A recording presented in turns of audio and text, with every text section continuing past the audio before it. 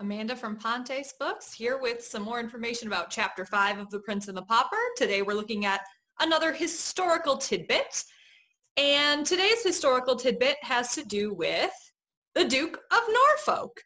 So he's never really fully explained in The Prince and the Pauper. All you kind of know is that in the first few chapters of the book, specifically coming out in Chapter 5, Henry VIII is obsessed with having him killed.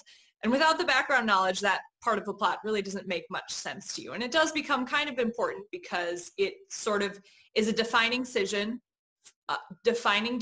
for Tom, kind of taking on the role of Edward for later in the story. So it is kind of important to know who he is and to get a little bit of background because Mark Twain gives us pretty much nothing in The Prince and the Pauper. So here's the reference in Chapter 5. So they barely even use his name, and they don't really say the Duke of Norfolk, but that gets brought up later. So this is Henry VIII speaking in Chapter 5. Peace, insult not mine ears with his hated name. Is this man to live forever? Am I to be balked of my will? Is the prince to tarry uninstalled? Because, forsooth, the realm lacketh an earl marshal free of treasonable taint to invest him with his honors? No, by the splendor of God, warn my parliament to bring me Norfolk's doom before the sun rise again, else shall they answer for it grievously. So, there's a lot in there.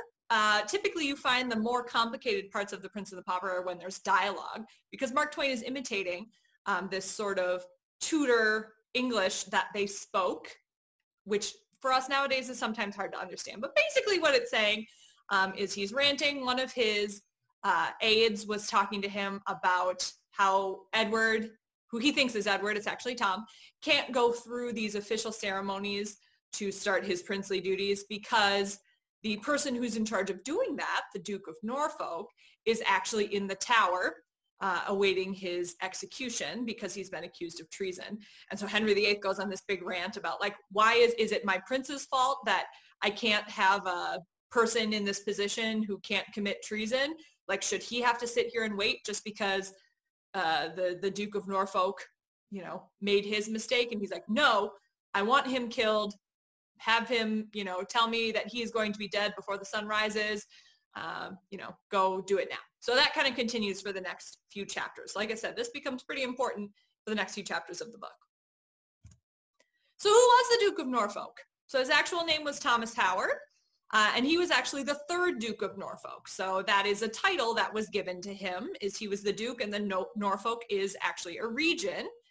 And he became the Lord High Admiral in 1513. So that means he's actually the head of the Royal Navy, and it gives him a pretty important role in terms of kind of dealing with English monarchs at the time. So for a while, and he had some ups and downs, but for a while he was almost like second in command to the king. So he played a very important role.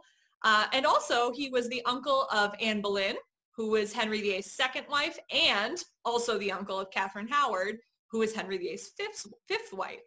Now, one of the things that you may have noticed that these two wives have in common is these are the two that Henry actually had beheaded. So that played a part in one of the reasons why Thomas Howard kind of fell out of the good graces of the king and ended up in the Tower, but not directly. So we had Anne Boleyn, and obviously he supported that marriage, but that wasn't necessarily really placed on him. But the fifth wife, Catherine Howard, that was the Howards, so there were other family members behind him. Catherine Howard was Henry VIII's fifth wife, and after they had been married, he found out that there were some prior relationships that she had been in, and he felt like the Howard family, including Thomas Howard, had really been keeping that from him, and he held it against them a little bit. But he ultimately let it go. That wasn't the reason why he ended up in the Tower, but that was kind of one strike against him. Another kind of strike against Thomas was that he was pretty conservative in his religion. Henry VIII was really pushing to keep England toward the Church of England and to not flip back into Catholicism. And he was a little bit more hesitant about that. But ultimately, the straw that broke the camel's back was his son, who is Henry Howard, and who was the Earl of Surrey, actually ended up committing treason. It was kind of this complicated situation where he took this coat of arms, you know, or this kind of this arms symbol from a prior monarch and claimed it as his own. And it was kind of a slap in the face to Henry, and Henry meaning Henry VIII. And so he ultimately ended up getting accused of treason, as did his father Thomas, because they believed that they were working on it together. So both he and his son were sent to the Tower for that.